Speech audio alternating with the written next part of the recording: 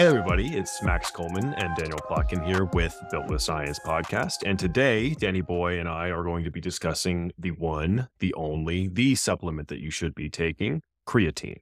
We're going to talk about everything you need to know about the supplement, from literally what it is, how you should probably be using it, some common misconceptions regarding creatine use, the safety and efficacy of taking creatine, and we'll even touch on some stuff and some benefits outside of the stuff that we really care about, like strength and hypertrophy, right? But first, Danny Boy, why don't you go ahead and tell us what creatine is? What define creatine? Talk about what the functions are in the body, and go ahead and take it away. Yeah. So creatine is a compound that's essentially just three amino acids: methionine, arginine, and glycine.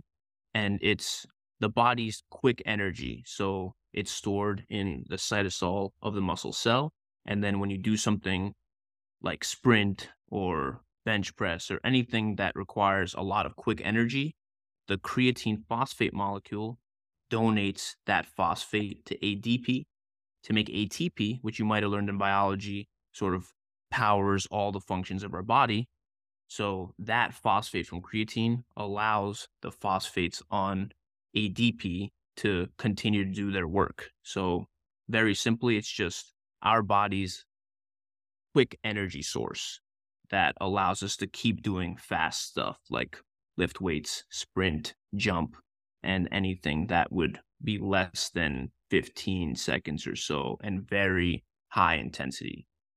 Cool. So like a 1 rep max bench press would be something that uses almost exclusively phosphocreatine for its energy source, right? Yeah, probably like 95%. Yep. Okay, cool.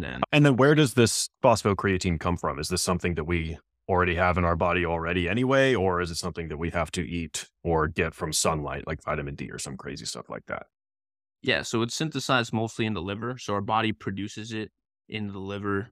Well, initially in the kidney, then the liver, and then it gets stored in the muscle cell. So we're already producing creatine and storing it ourselves. And we'll get into later on why we need to supplement it if we're already creating. Well, let's get into it right now. So if your body is already producing creatine, right, your body already has this thing in its muscles that it's using for energy already, is there a reason that people feel the need to supplement with creatine? Yeah. So in order to get the maximal benefit from creatine, your stores need to be topped out. And it seems like our body is not prioritizing keeping our stores topped out. So supplementing it, all it does is just allow for our stores to be fully saturated. So that way we have enough creatine around to have the maximal benefit. So it's like having a cup that's 75% full. If you are thirsty, and all you're going to have is that one cup, top that cup out before you go and do things. So Okay, cool. So is there a difference then between, I guess, the creatine that we kind of already synthesize in our kidney and liver versus the stuff that we're like taking in powder form? Like, is there any difference between those two things? no, yeah. So that's one of the reasons why we're more confident about its safety, that a lot of the time when something is produced in the body and you take it in the same exact form, you can be a little bit more confident that it's not really messing you up. It's not going to poison you. Not to say that things that, our body doesn't produce are automatically bad, but we can be more confident that it's not bad when our body already produces it. Cool. So this is something that is already naturally produced in humans and animals. Probably. Do you know if it's outside? I don't know. Actually, I don't know if it's outside of mammals. Like, okay, it's something that's produced. Okay. Yeah. But as far as that's concerned, like with producing it, is that something that people like our plant-based friends should be worried about? Like, are we getting creatine in labs from animal sources, or are they getting it from animal muscles, for instance, and then producing it in a lab, or is there some other means by which they get it? No, they synthesize it from the individual amino acids. So it's a vegan product. People who are vegan don't need to worry about it not being ethically sourced. So that also brings us to the fact that it is in meat. So if you're consuming an inordinate amount of meat, then you could get the creatine that you need, but you would need to eat a ton of meat in order to get there. So probably best to supplement. Okay, cool. We can get into the details of that now or please. later, up to you. Yeah. Yeah, exactly. Go ahead. Yeah, tell us how we should be using the product, how we should go about using creatine. Is there I mean, I know that the common thing that's thrown around is you probably should be taking 1 scoop, which is about 5 grams a day of creatine. Is that pretty straightforward? That's all we need to worry about, 5 grams a day, and it'll cover all our problems? Or is there more nuance there? Yeah. So for the most part, if you just decided to take 5 grams a day in perpetuity, then you would probably cover all, if not most of your bases. There are some things to talk about in terms of saturating your creatine stores a bit more quickly by doing a loading phase. So what we talked about initially was that we want to get our creatine stores saturated. So there's a quicker and a slower way to go about doing that. You can either take 20 grams per day for 7 days and finish topping out your stores very quickly. And that would be 5 grams in 4 doses per day for 7 days. And you wouldn't have to worry about topping out your stores after that. You would just take 3 to 5 grams on an ongoing basis after that moment. Or you can do the slower way where in about 30 days, you'd have your creatine stores topped out if you just took 5 grams a day.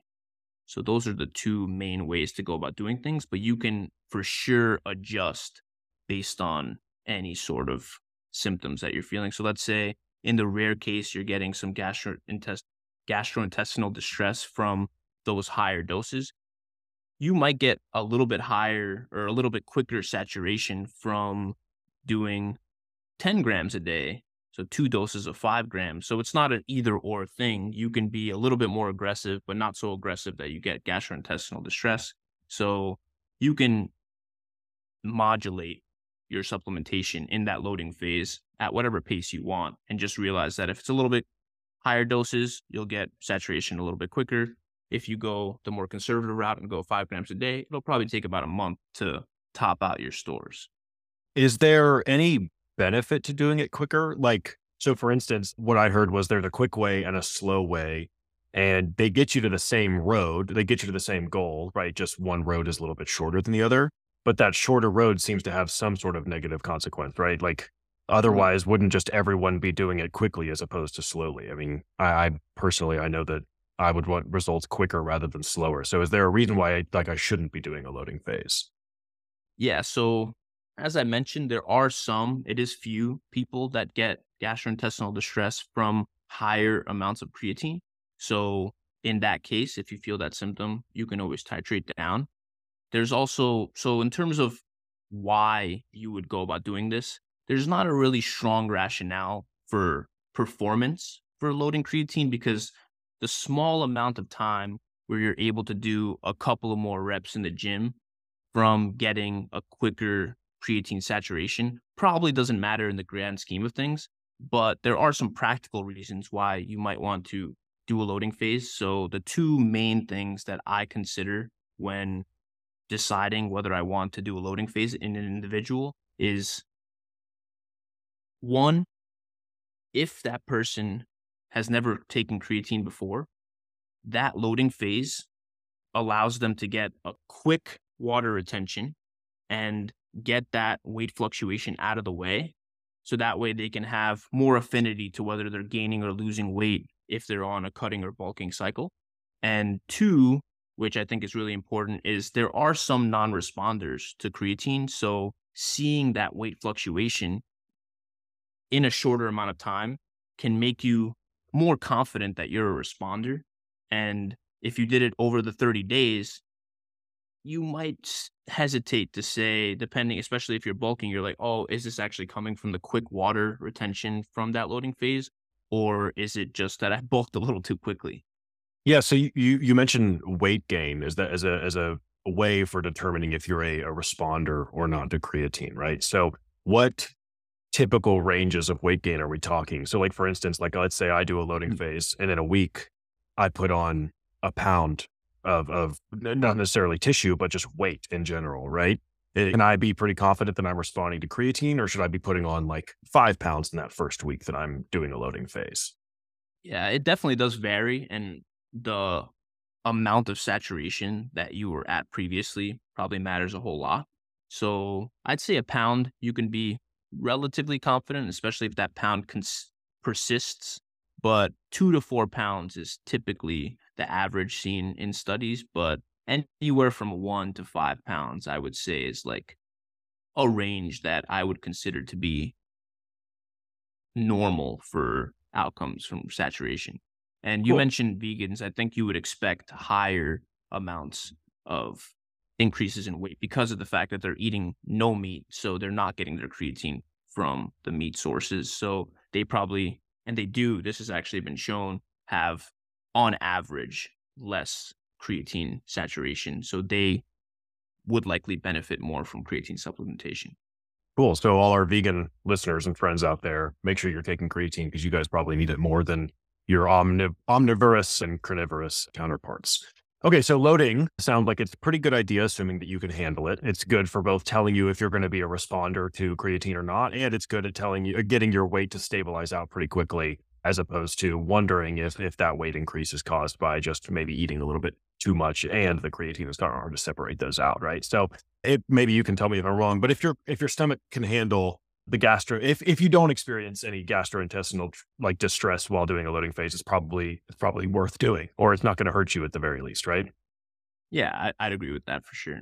Cool. And then as far as like after you do the loading phase, right, for those first 7 days, for that first week, you recommend going straight back down to like 5 grams, or I've heard some stuff about Mhm. relative doses for creatine. So like, how similar to like, no, we don't just tell people to eat 150 grams of protein, right? We tell people to eat an amount of protein that is, in some way or not linked to the amount of body weight or lean mass that an individual has. Should we be doing something like that for creatine, or is it pretty safe to just say 5 grams a day after your loading phase is pretty good?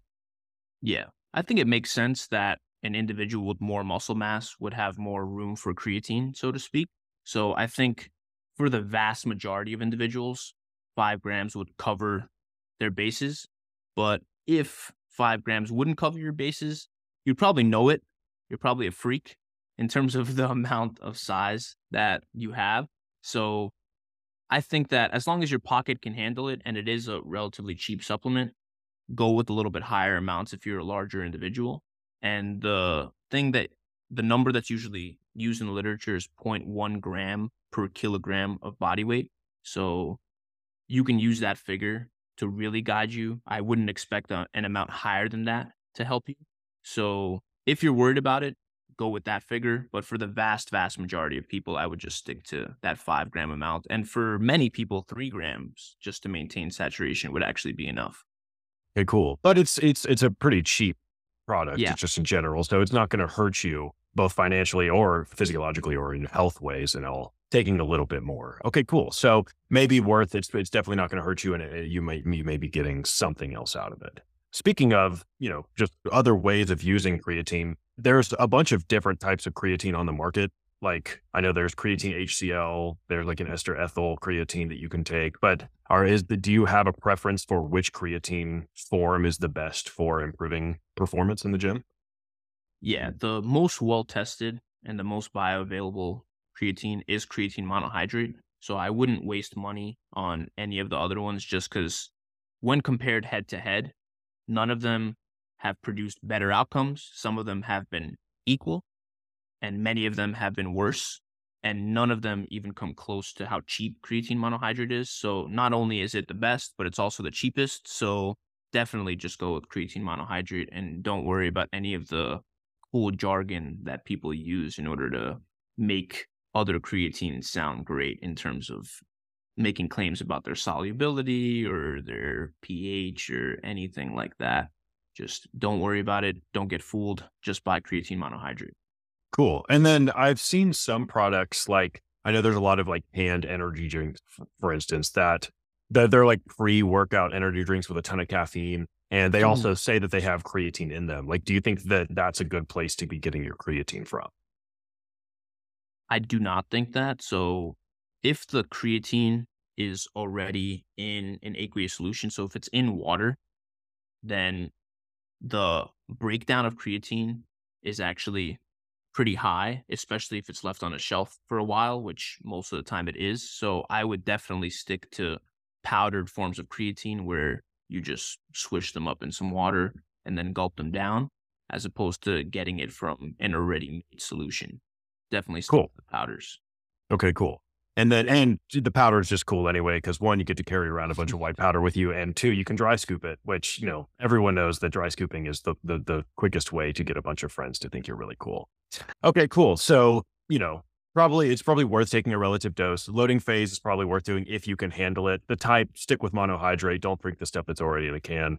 What about timing? Is there any particular, with protein, like they say, it's probably good to eat a bolus of protein relatively close to training. Is that the same with creatine, or is that something that we can is it kind of similar to protein in that, the kind of the daily amount is what you really need to worry about, and timing probably isn't a huge factor? Yeah. So based on the mechanism of topping out your creatine stores, timing is definitely not a huge factor. There was one study that had a really small benefit to timing creatine before a workout, but I don't make anything of that just yet. I think the vast, vast, vast majority of the benefits are going to come from just saturating those stores. So find a consistent time where you can take creatine and stick with that time. The one thing that I will mention is that the one supplement that does seem to have a negative interaction with creatine is caffeine. So separating out your creatine and caffeine doses is probably a good idea. So if you work out consistently in the morning, maybe take your creatine in the evening or vice versa, and then you cover your bases. I don't know that there's strong enough evidence to say this, like, definitely don't do it. It's going to be horrible. But there's enough evidence to say if you want to be on the safe side, just separate them. There's not a huge upside. And on that same topic, a lot of the time pre workouts will have creatine and caffeine in them. And I think this is an issue for two reasons. One, if you're trying to maintain your creatine stores, you want to take them every day. And if you're not taking your pre-workout every day, which most people don't, even if you take it every time you train, you'd have to train every day to take that dose every day. And the second issue is the one that we just mentioned, that caffeine and creatine is in there at the same time. You literally can't separate them.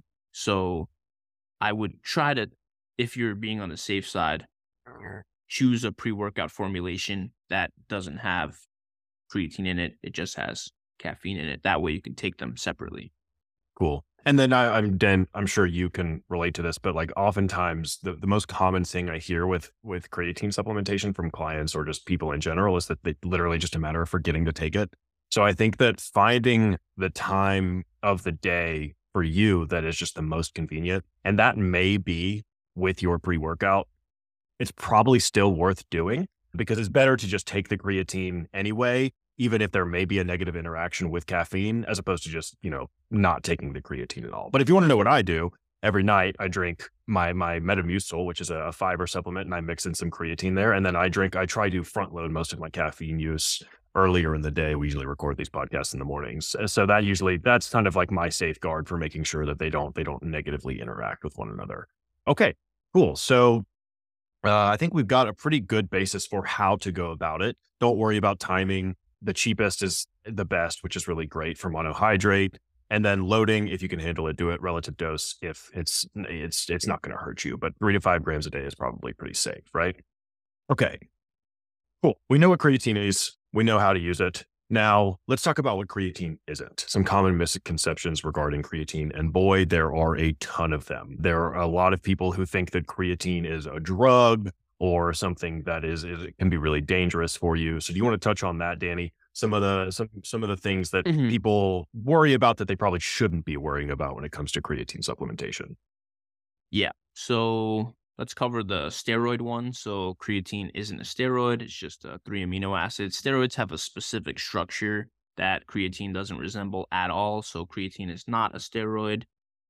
In terms of other things that people talk about, balding is a huge one that people mention. Will creatine cause hair loss? There was one study in rugby players that found higher DHT levels, which is associated with hair loss from creatine supplementation. But one, they didn't measure hair loss specifically, so that's obviously a big caveat. And two, based on the analysis of the study, their DHT levels started at lower amounts and increased to amounts that were within the physiological range. So not something that you would consider to be an abnormality. With that being said, it's not something to totally dismiss. We don't have direct evidence showing that creatine does not cause hair loss. So I know Grant Tinsley at Texas Tech, Dr. Grant Tinsley at Texas Tech is or was working on a study pre-COVID, and I'm not sure what happened with that. I know it got put on hold. I don't know if it got restarted. My professor at my lab knows him, so I can probably get an update on that. I hope it happens because in order to get the answer, we want direct evidence. So we can't say with utter confidence that it doesn't. We could just say there's no evidence to show that it does. Mhm. Okay. So people making claims about creatine causing hair loss, it's not necessarily guaranteed not true, but it's just a very baseless claim, at least at this point in time. Exactly. Yep. Cool. So it's not causing any hair loss, which clearly is not Yeah. causing a lot of hair loss. I've been We're doing taking all right. creatine every day for like 3 years now. Case of one. There's not a very good solid evidence there. But anyway, not causing hair loss, not a steroid, but is it unhealthy in other ways? Like, so I've heard Yeah. some people talk about how it can be like really, really dangerous for like kidney health and liver health and stuff like that. Have you heard or seen anything in regards to that? Yeah. So there's pretty good evidence that it does no harm to either of those organs. There's actually studies looking at people that have been taking them for as long as we have and looking at all kinds of markers of kidney and liver health, and there's no differences between people who otherwise who did or did not take creatine for very, very long periods of time. I think there's one study that looked at people taking it for, I think it was 5 years, 3 years, but a very long time. So there's no indication that it has any negative effects for the kidney or the liver. With that being said, if you have an illness that like kidney failure or something like that, definitely consult with your doctor before supplementing creatine because it does need to be processed in those organs. So if you already have an illness, definitely consult with the doctor. But in healthy individuals, there's no indication that it has any negative effects, health effects for Cool. those And organs or is any it, organ for that matter. oh, good. Okay. And is it like a dose makes the poison? So like if I, for instance, like we telling people to take 0.1 grams per kilogram or like around 5 grams. But if for instance, someone was taking like doing a loading phase and taking 20 grams a day, like would that be any more like deleterious to their health, or is it pretty safe even through a wide range of dosage? Yeah, even with those higher ranges, they've looked at all kinds of health markers during the loading phase and saw no issues. Even so, there's individuals that have trouble or that actually can't synthesize creatine. They're genetic defects in their ability to synthesize creatine. So they have huge issues, developmental issues, and they take really, really, really high doses of creatine in order to help those developmental issues, their ability to walk, their cognitive ability, and they don't receive even at doses of like they do it by body weight, but they're really, really high doses because it's the relative dose per kilogram of body weight is higher. I want to say like 60 grams of creatine is not uncommon in these people, and they don't report side effects, and their parents don't report side effects of the creatine itself. So I'm very confident in saying that even pretty high doses of creatine are not going to be deleterious. Cool. Cool. And then another common thing that I hear about creatine is that it can be really dehydrating. So it can be something that causes like Mhm. chronic dehydration, especially during that loading phase. So is it something that people need to worry about? Should people be drinking more water when they start supplementing creatine or anything like that? Or is this also just overblown? Yeah, I think that's also overblown. I think creatine, as we mentioned, draws water into the cell. So if anything, it's hydrating. But if you have some gastrointestinal distress, then obviously some dehydration can happen from that. But overall, I definitely wouldn't worry about getting dehydrated by creatine. With that being said, you want to have the water around in order to, sort of pull it into the cell. So getting adequate water or drinking an adequate amount of water is definitely not a bad idea. You should do that when consuming creatine, but it's not going to dehydrate you or anything like that. Cool. And just a disclaimer, you should be drinking a normal amount of water all the time anyway. Exactly. Just trust your kidneys unless you had a doctor tell you your kidneys are unreliable. Only drink a normal amount of water if you are consuming creatine. You heard it here first. Otherwise, drink 3 gallons a day. It's been studied as the most anabolic way to increase your 1 RM bench press in 3 weeks. Okay. All right. So I've also heard people that are worried about taking creatine because they're trying to lose weight. And they're worried that while they're trying to lose weight, while they're doing all this like extra work, cardio, cutting their calories, whatever it may be, they're worried that taking creatine is going to offset that because of any weight gain. So is that something that people, especially people on like fat loss phases, should they be worried about supplementing with creatine? Like, is that something they should be concerned with? Yeah, I don't think that they should be concerned with that because the weight is obviously not getting added to fat tissue. But in order to have an affinity toward how much weight you're losing, we spoke about this earlier, doing the loading phase and getting that out of the way is probably not a bad idea, but definitely not something that you need to worry about because as long as you're being consistent with your calorie deficit, you'll find out pretty quickly that you're losing fat. I wouldn't not take it and waste those gains just because you're on a fat loss diet, even if you're going to go the slow way and not load.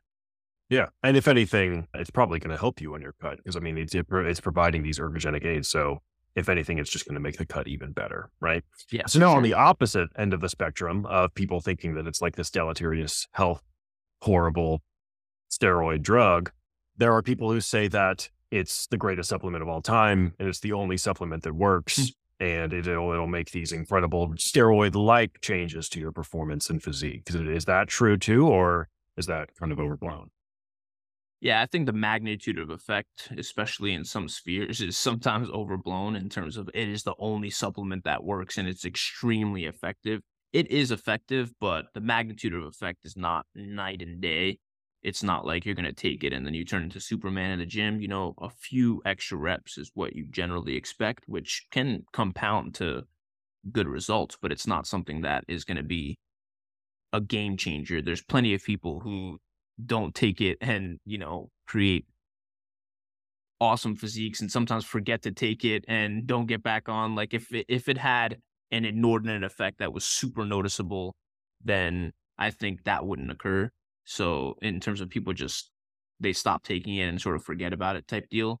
But it is definitely the most tested and the supplement that's consistently been shown to be the most effective. So I'd say it is probably the king if you wanna assign king, queen. That's probably creatine as king and then a couple of others underneath it as queen.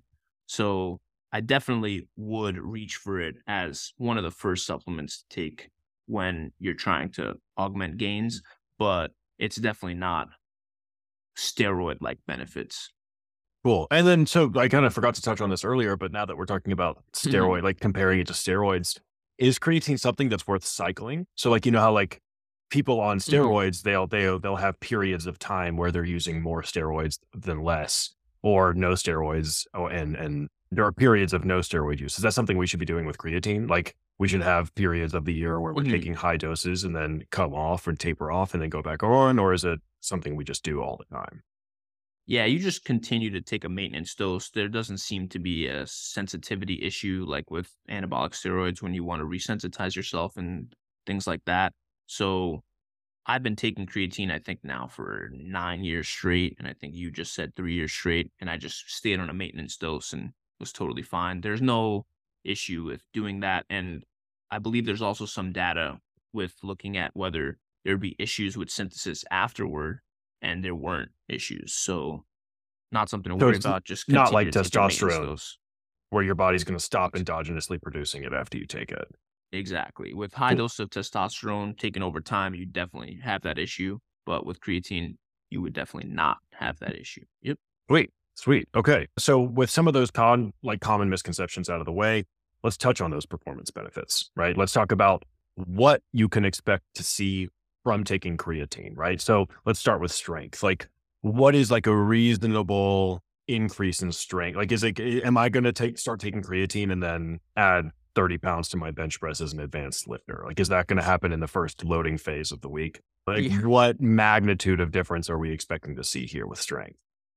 Yeah. I mean, you just ran a meta analysis on this, so you could probably speak to this a bit more, especially on the hypertrophy side, but a few percentage points, generally speaking, for most of the outcomes. It's not night and day, but small things compound over time. So if you can even increase your bench by 5 pounds, then you'd be probably bigger, faster, stronger in, 3 months from now, 6 months from now. So scoffing at a few percentages is probably not something great to do. A few percentages over time, especially in a trained individual, is probably a really good thing.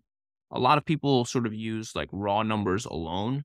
And I think you can get in trouble with that because let's say you take an untrained individual and then you put them on creatine and you say, oh, they increased by this much percentage due to creatine. No, they increased by that percentage because they were getting stronger due to lifting plus creatine helped them. So it's a lot of the time it's actually hard to tease out exactly the magnitude of effect. But yeah, when you compare between groups, it's a few percentage points and it's not something that's going to be like you go in the gym after the loading phase and you're 30 pounds And of people are coming bench up to you press. and going, "What did you start Yeah, taking, dude? exactly. How can I get my hands on that?" Yeah, so I think the best way of putting it is just a small but Mhm. substantial increase in the amount of strength that you're going to see. So it's meaningful, and it's definitely something that will help you over time, but it's just maybe not as much as some people may claim it to be, and certainly not as much as like steroids, right? And then Danny boy, you kind of alluded to this. Yeah, my dear friend Ryan Burke actually just ran a meta-analysis that I was fortunate enough to be able to help out on, looking at creatine's effect on hypertrophy directly. So we have a ton of research on creatine, hundreds of study on creatine, which in our field in exercise science is like unheard of to have that many studies on a single topic or a single supplement, right? And we had a lot of evidence showing that it's really, really good for muscle growth, right? And we even had a couple of meta-analyses, which for those of you who don't know, meta-analyses is the top of the hierarchy of knowledge, right? It's a compound of a bunch of different studies or a compilation of a bunch of different studies, all looking at something very similar. So in this particular instance, we were interested in looking at creatine supplementation on direct measures of hypertrophy, right? So there's a lot of studies out there. In fact, there's a good bit of meta-analysis out there looking at creatine supplementation on just lean tissue increases in general. But the issue with that obviously is that creatine increases water content in the body. So that can kind of conflate some of these lean tissue measures, right? We won't delve too deeply into that. So we wanted to run a study looking at direct measures. So people were either using ultrasound or MRIs to look at the actual size differences between muscles, right? So what And you're the saying results, is you were looking at specific sites. So instead of looking at, all right, they gain this amount of muscle in total, you're looking at only studies that said, all right, how much muscle did they gain in the quadricep or one specific quadricep or the calf muscle, not how much did they gain in total amount of tissue from pre to exactly. post. Yeah, Okay, cool. exactly. So there was a lot of studies that were using like DEXA, for instance, or just other body composition methods to use that as a proxy for muscle growth. So they would say like, oh, these people put on like 3 pounds of muscle in their legs or something like that, or 3 pounds. They're saying 3 pounds of muscle, but really it's 3 pounds of lean tissue, and there's issues Yeah. with that. So yeah, we were like, well, let's see how many extra centimeters in the biceps these people are getting from taking creatine, right? And the results were a bit shocking to people, which is kind of interesting to me because they weren't that surprising at all. So we found 10 studies ultimately that met our inclusion criteria, right? And they ranged from like 6 to 52 weeks long. We had 4 studies that were done in like younger individuals and 6 that were done in older individuals, some in females, some in males. We had 2 studies in there that were untrained and 8 that were untrained, right?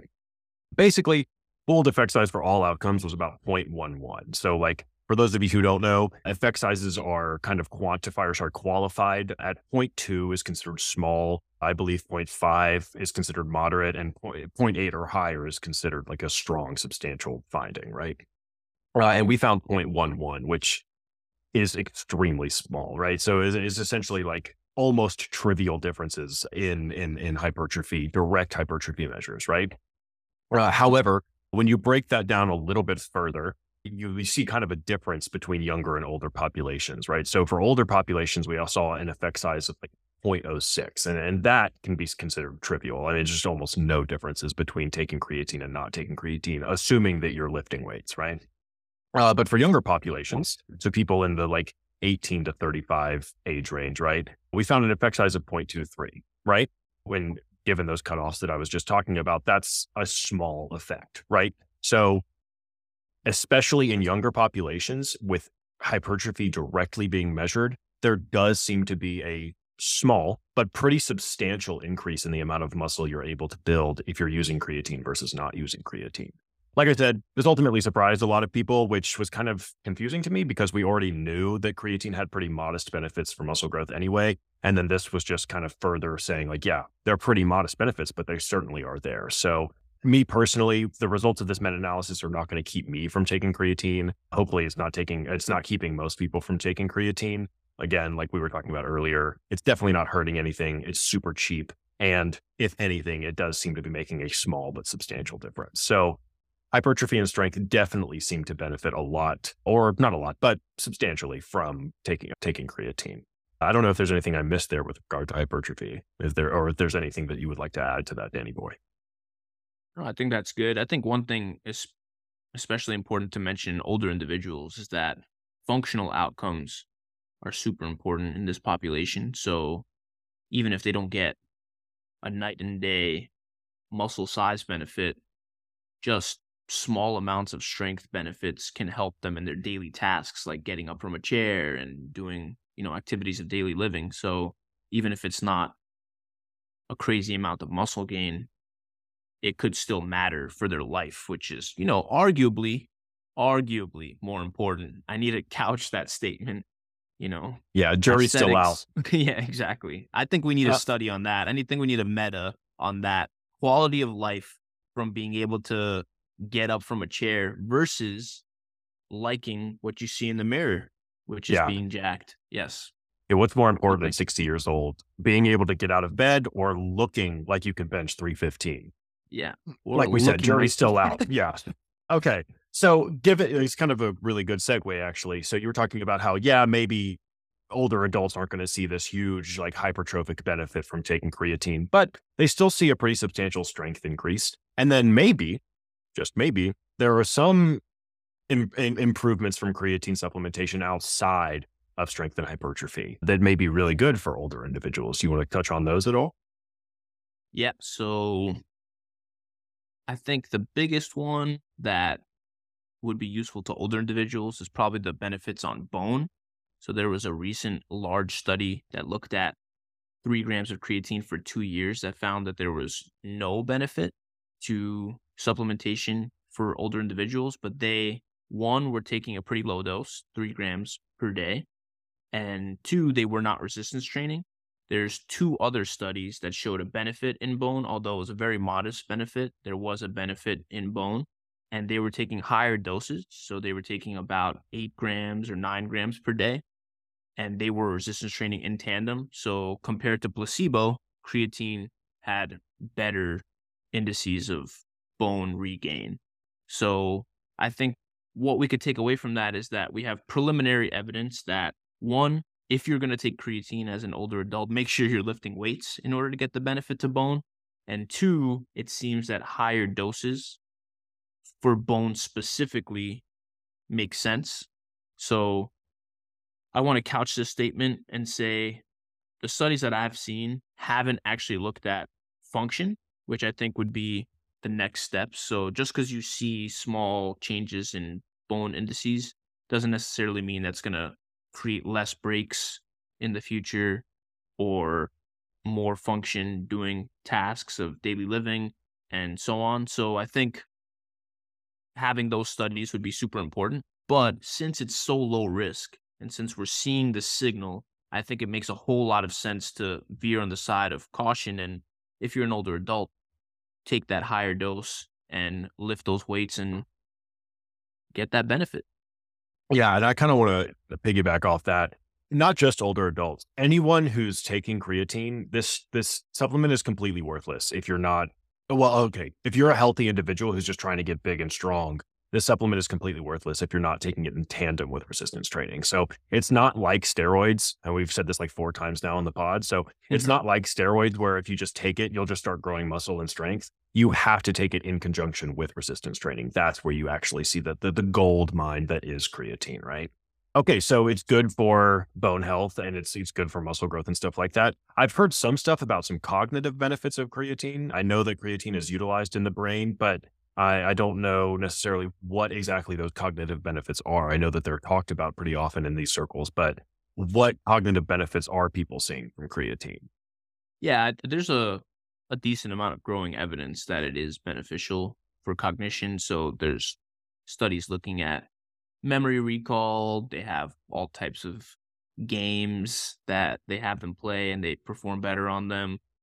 Memory recall, I would say, is obviously a super useful one. Some of the game type stuff is sort of reminiscent of like Parkinson's disease and whatnot, where like just because you get better at doing a specific puzzle or something like that doesn't necessarily mean that it's going to change your quality of life or enough cognition to actually matter for life's daily tasks or your work and so on. But I think there's enough of a signal there to say, all right, there's something going on with cognition with creatine. So why not get that? If you're already trying to get jacked with creatine, you could actually be getting some extra benefits for cognition, some extra benefits for bone. There's some evidence in neurodegenerative diseases that's coming out slowly. There's some evidence in concussion. So it seems like when you get a concussion acutely, the energy metabolism of the brain is messed up to the point where you're not metabolizing glucose as well in the brain. So having creatine around or other substrates that aren't glucose could actually save the brain from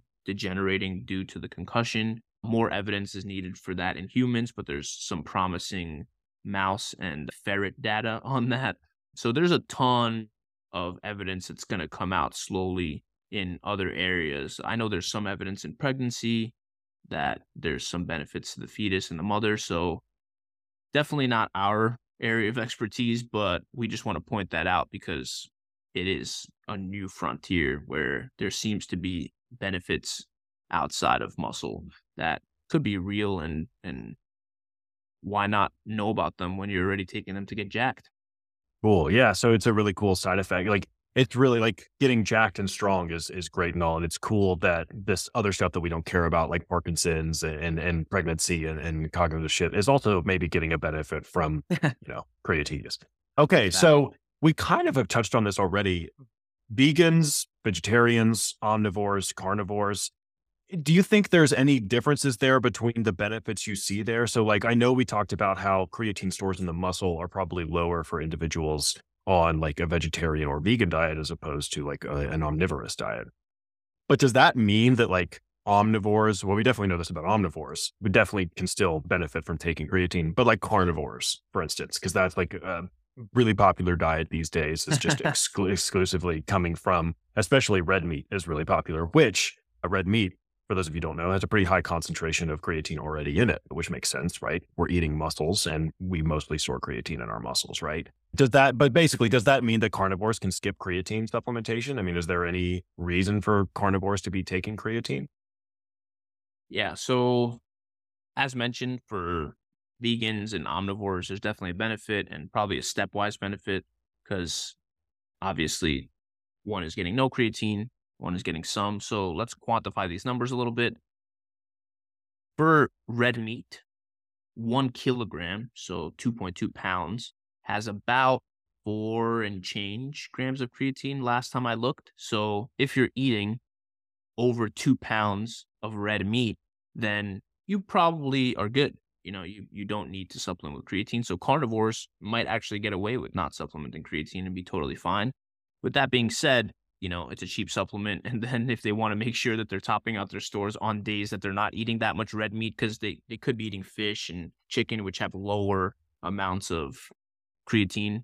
So I'd say all of them probably benefit. Carnivores least likely to benefit and may just want to, have creatine around just on days where they're not eating as much red meat or take like 2 grams a day or something like that. But yeah, there's probably a stepwise where carnivores, maybe they'll benefit, but probably not. Omnivores and vegans definitely benefit because I don't know very many people who are just slamming more than 2 pounds of beef every day. Yeah. It's So also, yeah, I know it's pretty common in fatty fishes as well. That it's found in pretty high concentration in fatty fishes. So maybe our pescatarian friends who are eating a tremendous amount of salmon throughout the day are probably chilling as well. But I do know that, or at least I've heard that cooking meat can actually have an effect on the creatine in the creatine source of that meat. So even if carnivores are eating like 2 pounds of red meat a day, it's possible that that's still not getting them all the 4 to 5 grams, the 4 and change grams of creatine. So even then, unless you're eating that beef raw, unless I'm just misunderstanding the denaturing of creatine from cooking, it's probably even still not a bad idea to supplement with it. Yeah, I'm not sure about that. I'd have to look at that, but yeah, it's probably not a bad idea. That's for sure. There are some carnivores that just eat it raw, so I think you're mischaracterizing that community, which is a bit A little insensitive of you. insensitive of me. Yeah, Jinx. Yeah, don't sorry. say what I My say. dearest apologies to Liver King and all of his followers. It was really rude Yes. of me to say something like that. Yeah, Okay, of so course. basically, it sounds like there's not really a population that shouldn't be taking creatine because, like, even carnivores may stand to benefit from it.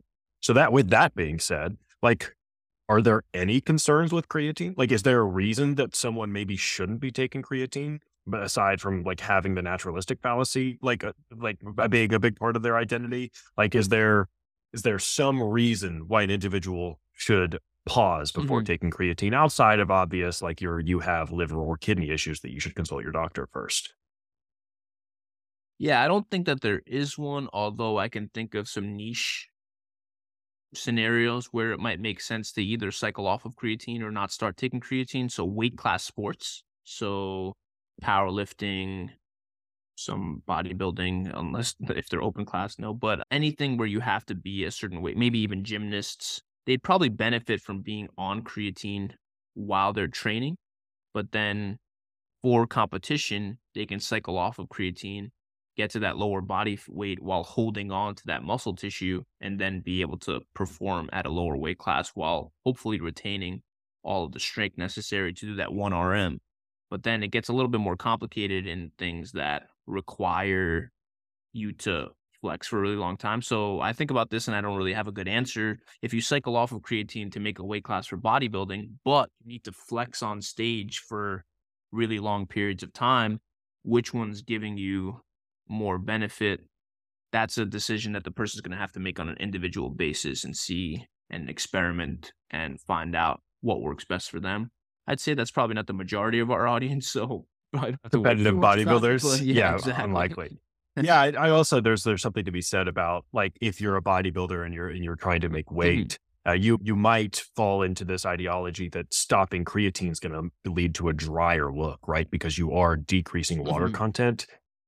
But the caveat to that is that you might be losing water content where you kind of want water content for bodybuilding, which is to say that that water that you're losing is not subcutaneous; it's coming from the muscle itself, which is like the shit that makes you look full and dope on stage. So that's another thing. It's something that you'd have to experiment with yourself, but it's definitely something to consider if you're thinking about doing that. So essentially, though, Danny boy, outside of some pretty, like you said, niche circumstances, there's really not a huge downside or maybe even any downside to taking creatine at all. And it's seemingly only all of the benefits that we've been talking about for the last hour. So I personally don't see a reason why almost any population outside of very specific populations shouldn't be taking creatine. Agree, Yeah, disagree? definitely agree. Cool. Yeah. Cool. All right. Let's tie all this together and get these people out of here. Right. So basically, what is creatine? It's a naturally occurring protein conglomerate, right? I don't know. What would you call it's not a protein. Tell me, come on, my physiology friend. I would just call it a compound. I think you can get more technical into what it is from a chemical structure, but it's definitely not a protein because the way it's put together, the amino acids and how many amino acids and so on is not protein like. But I would call it a compound. So continue from correctly using the term compound, and then we can inform our listeners without any sort of misconceptions. Yeah, this quick little bow tie for our summary didn't work out as I thought it was going to. Yeah, Yeah, so well, it's like obviously so we can cut a this out. Don't worry. protein-like compound. So No, creatine no, is no, a don't say that. protein-like compound, Oh nitrogen-containing gosh. protein-like compound that contains amino acids not held together by polypeptide bonds. So it's not technically a protein. Okay, all right. Seems to have a lot of benefits in the body. It's already produced in the body by the liver and kidneys and stored in the muscles, but it's probably a good idea to supplement with creatine to help fill out those stores, right? You don't want a 75% full cup, right? Loading creatine is probably a good idea if your client or you yourself can handle it. It doesn't give you any GI distress. You're probably fine taking anywhere from 3 to 5 grams a day, but a relative dose of 0.1 gram per kilogram a day is certainly not going to hurt you. Stick with monohydrate in its powder form. You're chilling. Don't worry about the time of day you take it, as long as it's a time that is you can take consistently, and you're not going to forget when to take it. Right? It's not a drug. It's not going to hurt you. It's not going to cause hair loss. It's going to give you only probably some pretty substantial but small benefits to strength and hypertrophy. And there's a bunch of other benefits to it as well that we're not super confident on, but at the very least, we can say we have preliminary data saying that there is benefit to like bone health and other cognitive things as well, and seemingly no side effects. So creatine is definitely worth taking for almost all populations. And yeah, I think that's a pretty good summary for creatine. I think Danny Boy, thank you so much for walking us through this. I think that's a really good explanation of what it is and how it should be used, man. You got anything else you'd like to add before we close it out? Good, man. They need to hire you for those like quick speaking type commercials. You'd be yeah. Okay. Thank you so much for listening. Yeah. And if there's another topic you guys want covered by Danny Boy and myself, then make sure to comment below. And thank you guys so much for tuning in. So